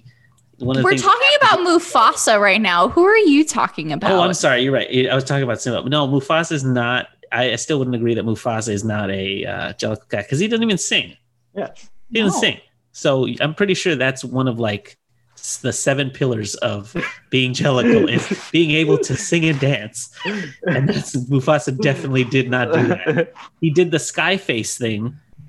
That is kind of like what happened in that movie, but that's about it. But he doesn't sing, he doesn't dance, he doesn't tap dance. Wait, okay. Then Robert and Ernie, do you think Simba is Jellicle by that definition? He sings. He has that going for him, so he could make his case. Yeah, but the other thing I was saying was he doesn't want to follow a pride. He didn't want to be part of it. You know what I mean? But eventually he goes back. Eventually, but I don't know. For 90% of the movie, he's not. I would say I would classify him as yes. I would classify him as no. And plus, he's not even hanging out with other cats. He's hanging around with a warthog and a meerkat. Okay, but he was hanging out with cats for quite a bit. With Nala. Like they sang, I just can't wait to be king. So he grew up eating bugs with Timon and Pumbaa. He didn't grow up. He went through a period where he was eating bugs with Timon and Pumbaa. Yes. Excuse me. Regardless, he goes see back his mane develop. 90s kid speaking here about the Lion King, okay? You see a transition from childhood to adulthood. That's what you see. And for that amount of time, he was being non-Jellicle. Oh my goodness. I would agree that Mufasa is probably not a Jellicle, though I think his archetype was probably the genesis of the Jellicle cats. Like, if you're thinking about, like you mentioned, Ernie, Mufasa's like cat face in the sky. Like, where did that come from? He may not have been the Jellicle choice, but he might have been like the original old Deuteronomy. So, oh my God, what have I done? You did this to you. You came up with the terminology genesis of Jellicle. Yes, I did. Here. There we go. Oh boy. I would say Simba is probably a Jellicle cat because he does eventually come back and take his place on Pride Rock. He is able to overcome evil. He sings and he dances quite a bit and I Just Can't Wait to Be King. So I could see him as a Jellicle cat. Yeah. Who else is on this list? The Cheshire Cat from Alice in Wonderland, Jellicle or not? That to me is an easy one. He's a magical cat, right? I said yes. He's a Jellicle. Wait, does he sing? No. What? No. But he does speak in rhyme. That's not singing. That's like saying slam poetry is singing. It's not the same thing. That would be something a Jellicle does, though. Yeah. But Jellicle cats sing, Robert. You said it yourself. But he's like magical and all. Yes, he's a Jellicle. But he speaks in rhyme. He pops up at places kind of like McCavity or potentially Mr. Mistopheles. You guys keep saying that he talks in rhymes like that's some sort of substitution for singing. If I went to a Taylor Swift concert and she just spoke in rhymes, I wouldn't consider that a concert. Listen, you don't need all of the quality. You just need some of the prerequisites to qualify. Also, Alice in like that's a Wonderland big is one. not a musical. So, like, there's a lot of poetry and rhyme speak in Alice in Wonderland. So you could technically count that as, like, the singing aspect. And They also, sing in that movie? So, okay. Everybody sings in that movie. Also, Cats is based off of poems from T.S. Eliot. So they're not even songs, they're poems. And they speak in unpublished. rhyme. It is published. No, I have to disagree with both of you. I don't think he's a Jellicle cat. He's magical, right? But as they've also like magic isn't a thing that makes you Jellicle. That just might be something you do on the side, like with the top hat and all that stuff. But he has to sing. That's the whole bit. How are they supposed to be in the music? How are they supposed to be part of the Jellicle ball if they can't sing? And plus, they have to sing to old dudes to plead their case. Dudes got to hear you sing. So how are you? You have to be able to sing. Come on. You have Like, to how are be you able to supposed to be the prove Jellicle your choice? worth. You have You to prove sing. your worth. Gus could barely stand up, but he had to sing to be part of the Jellicle choice. That's a prerequisite. I can't believe I have to explain this to you guys. Had to sing to be the Jellicle. I can't believe that you are your judgment level to determine what a Jellicle cat is. You So have to sing to be the Jellicle choice, but not necessarily to be a a Jellicle Jellicle cat. cat. They all sing. All of them sing. They can be in the back, just kind of like mouthing the words.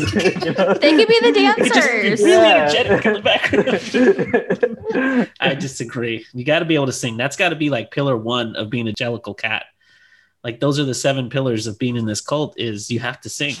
Maybe you can dance. And like one of the tiers is you have to have a special power, but singing is definitely a pillar. Okay, here's what I will qualify. I think the original animated from the 50s Alice in Wonderland Cheshire Cat is probably not a Jellicle cat, but the one from the Tim Burton movie Oh, is a Jellicle cat. well, can we not talk about that movie, please? Yes, we can. We're going to talk about that. We're not going to think- talk about it. Well, yeah, I think if the one from the animated movie, I don't think is necessarily a Jellicle cat because there's a lot more involved that they show of that world. Whereas like the Tim Burton one is kind of like a mix between the original story and Through the Looking Glass. I think that Cheshire Cat is probably more Jellicle in its involvement role in that world and has, what was the dance that they do? The butter wagon or something. I feel like that qualifies. It is a Jellicle cat. You're really reaching with the Johnny Depp version, aren't you? Because remember, there is a Lion King musical, and I There believe is, yeah. Mufasa has a singing part in it. So, you know, if we're doing all the different versions, Oh, of this so now cat, you want to now you're qualify qualifying it because you said so Lions you kid, think so you were just Mufasa talking about. now is a Jellicle cat is what you're saying. No, I don't think he's a Jellicle cat, but for other reasons. But now you're quantifying it with all the different versions of the Cheshire Cat. I thought we were sticking to cartoons, lady. We are, which as we've learned from this Cats movie, CG counts. So I guess it does. all right, my last one is Tigger from Winnie the Pooh. Jellicle cat or not? I mean, Proper your reaction. I mean, I think it's an easy one. He walks around on his feet. He jumps. He sings. Mhm. He's a Jellicle. Yeah, I have to agree with that one. But he also has a special power. that not all cats have. He's got a springy tail. That's not something a cat is known for, having a springy tail.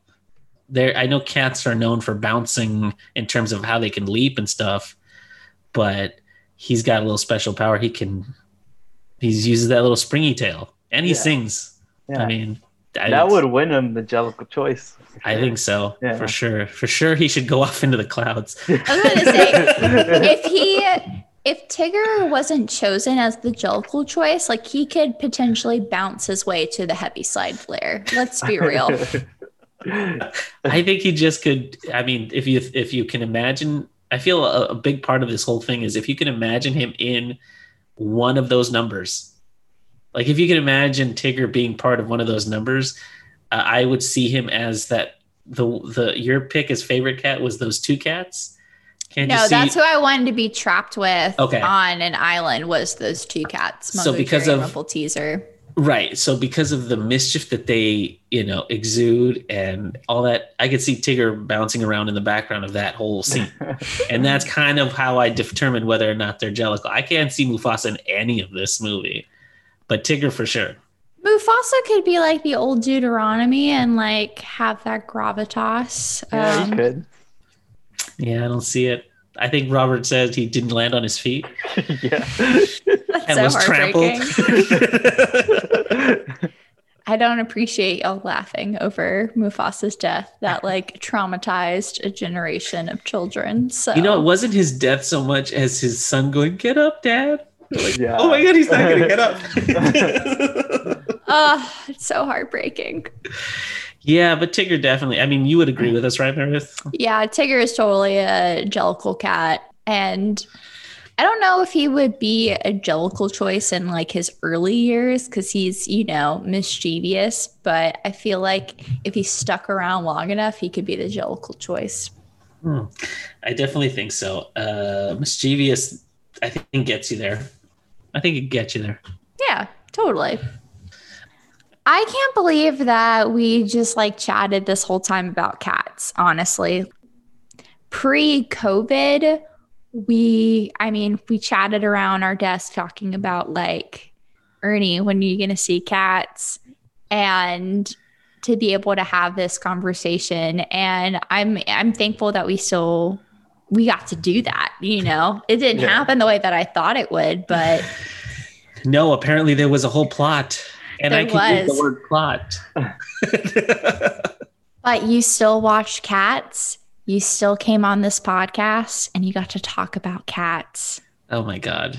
And that therefore has made my 2020. So thank you. Thank you. I will say that 2020 has put a lot of things that you would think, oh, this is never going to happen. Like I would never be working from home like 5 days a week and have that kind of job.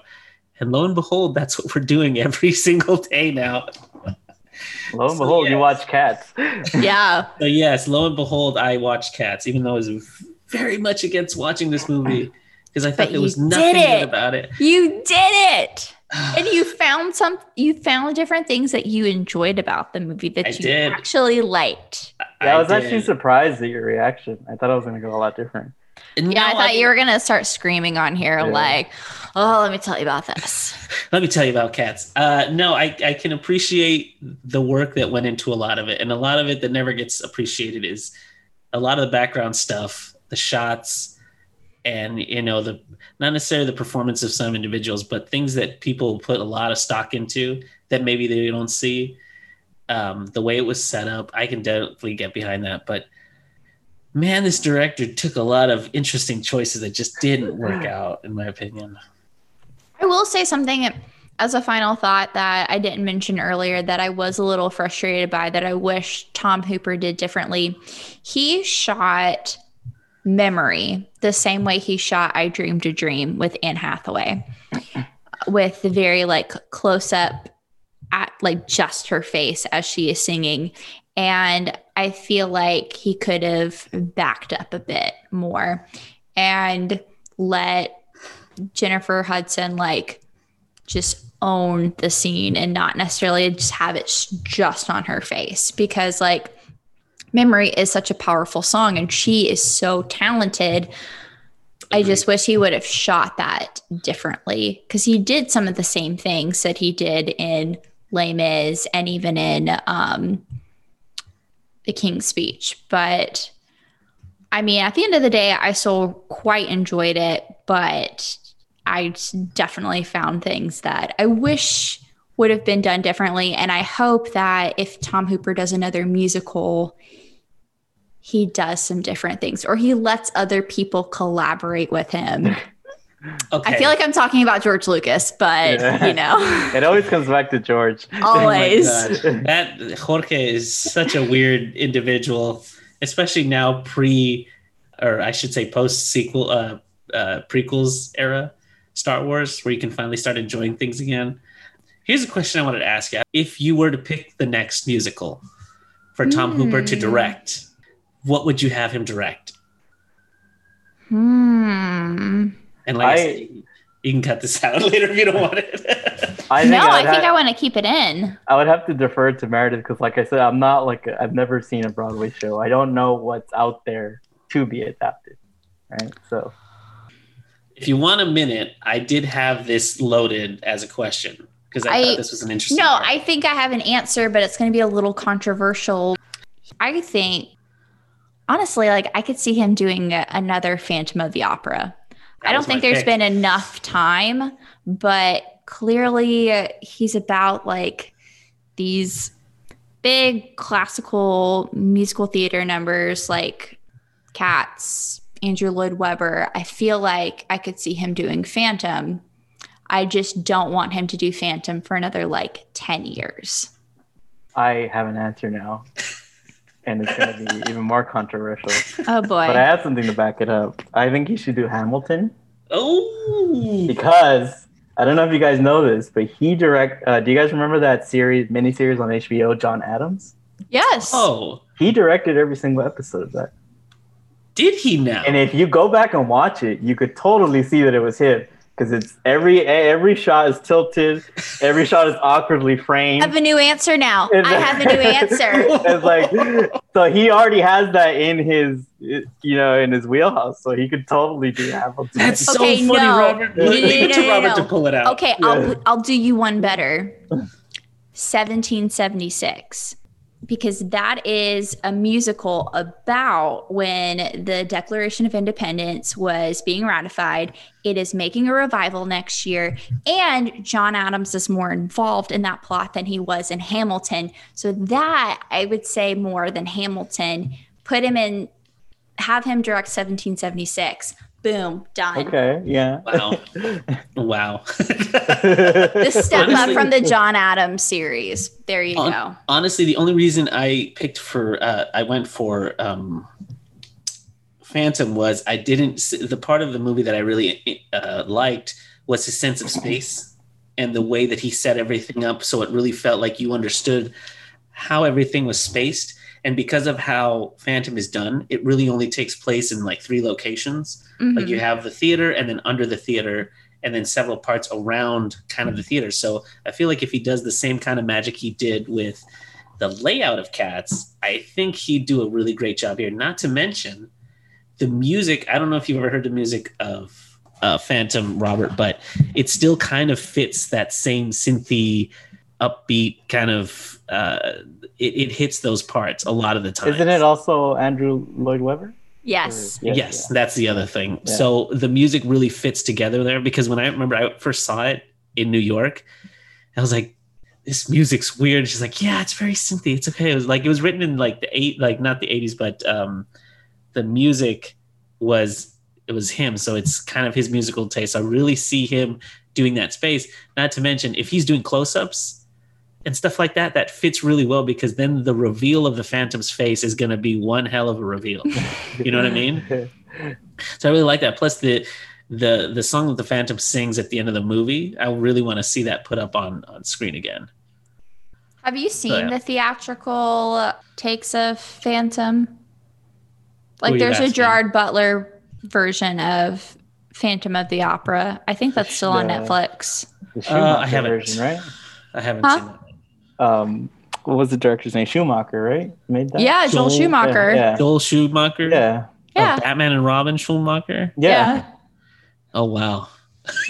Now I gotta watch that to see how terrible. You know what's funny though? Why Hamilton popped in my head, because I saw Hamilton when it was released on Disney Plus, right? And I was so into it, like I was like, oh yeah, I love history now. I want more, you know. So I went, I sought out the John Adams miniseries, and while I was watching that, I was like, why does this look so odd? Like, why are these like, why is it framed so weird? And then I noticed Tom Hooper's name on it. There you Did he go. also direct Battlefield Earth? I don't know if you've seen that, Meredith. I have not actually. The correlation is the fact that every other shot in that movie is a Dutch angle. So everything's like this. Yeah. Everything's like this. So that's the correlation. But thank you. That was actually a very interesting take on Tom Hooper. Because those are very interesting picks for his next musicals. Because clearly, like, after doing Les Mis, like, he wasn't turned off by musicals and he went and did Cats. So if he's going to do another musical, why not? Yeah. But I would want there to be more space, though. If the next thing he did was Phantom, I would just want there to be a little more space before he did it. You don't like him moving the camera this close? No, to the Phantom? I mean, like, just from the last like Phantom of the Opera movie that's been done, I just want there to be a little bit more that time, not necessarily, camera space, but I would say though, he probably got Cats because Les Mis is such a hit at the box office and critically that they just threw him like a bucket of money to do Cats, and he probably didn't even want to do it, right? But he probably got so much money that like, all right, I'll phone it in. So after the disaster that was Cats, I don't think he's gonna get another musical. You don't think so? I would highly doubt it. I would be very surprised. I with such an amount of publicity that went around that movie and how kind of I've heard a lot of people refer to it as a beautiful disaster. I feel like they might roll the dice one more time to see if they can create another cult classic. But that's what they did. They created a cult classic with Cats. I think so. I think so. In the same way that Rocky Horror will be with us for the end of time, people will still go out to see it, even though it is a very terrible movie. That music and that weirdness in it will keep this awful train going. That actually, can I give my final thought? Because that kind of my final thought. This is gonna sound kind of weird, but I've always wanted to be part of a cult. Not like a real cult, like, Scientology, but like a cult, like a cult of movie fans, like the Rocky Horror Picture fans, right? Like that dress up, go to the midnight screenings, and I knew that was going to come off weird. But the way you phrase it, I always wanted to be part of cults. I know what reaction that was going to get. But you know what I mean? Like, I always wanted to be part of a community of film lovers that like stick to a certain type of film. Like there's a whole The Room has a huge following, right? Sure. People that go to the midnight screenings and then talk back to the screen, interact with the movie, right? I think Cats is going to be that too. I've always wanted to be part of that, and you can't force it, right? Like I can't just force myself to love Rocky Horror because I've seen it and it's fine, but I don't love it, I don't love The Room, but I love this. I love watching it. And the one rowdy screening we went to, like, it wasn't there yet, but I could tell that there's going to be, like, in the future, there's going to be, like, more people there who are in the joke, who create things to, like, interact with the movie, ways to interact with the movie.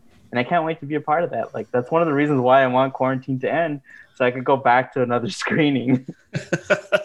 That's why you want quarantine. That's why. That's the one reason. Not because I want people to stop suffering. Oh my gosh. I don't know if anybody can beat that final thought. I want to put that up in like lights or something. Is like, I want to be in a cult, Robert Mesa 2020 and the coronavirus, please, so I can go back to watching this. So my final thought is this. This was an interesting experiment. And I think this was somebody's very, very interesting take on Cats. But unfortunately, it was... And not to point it back to George Lucas, but I think you know which quote I'm going to give. I know exactly what special effects is just a tool. You said it, Fred. Oh, wait, you said that? I think this is one of those things where they try to interject a plot. It just didn't really fly with me, but I can see how the experience of it can really lend itself to a cult classic, because again, I understand that I've been to like 3 Rocky Horror midnight screenings because they're awesome, honestly, and they have such an energy to them that has little to nothing to do with the film. But you enjoy it because it's part of this huge group. So I can understand that if you've had a taste of that group, I can see how you can fall in love with this movie. But as a person who watched it myself, sitting in a room in the middle of the night, kind of embarrassed to be watching this thing, I can't get on board. The one thing I can say, it was a spectacle and it was interesting to watch. I mean, that's more that can be said about a number of movies. So yeah, well, but nobody's going to beat Robert's quote.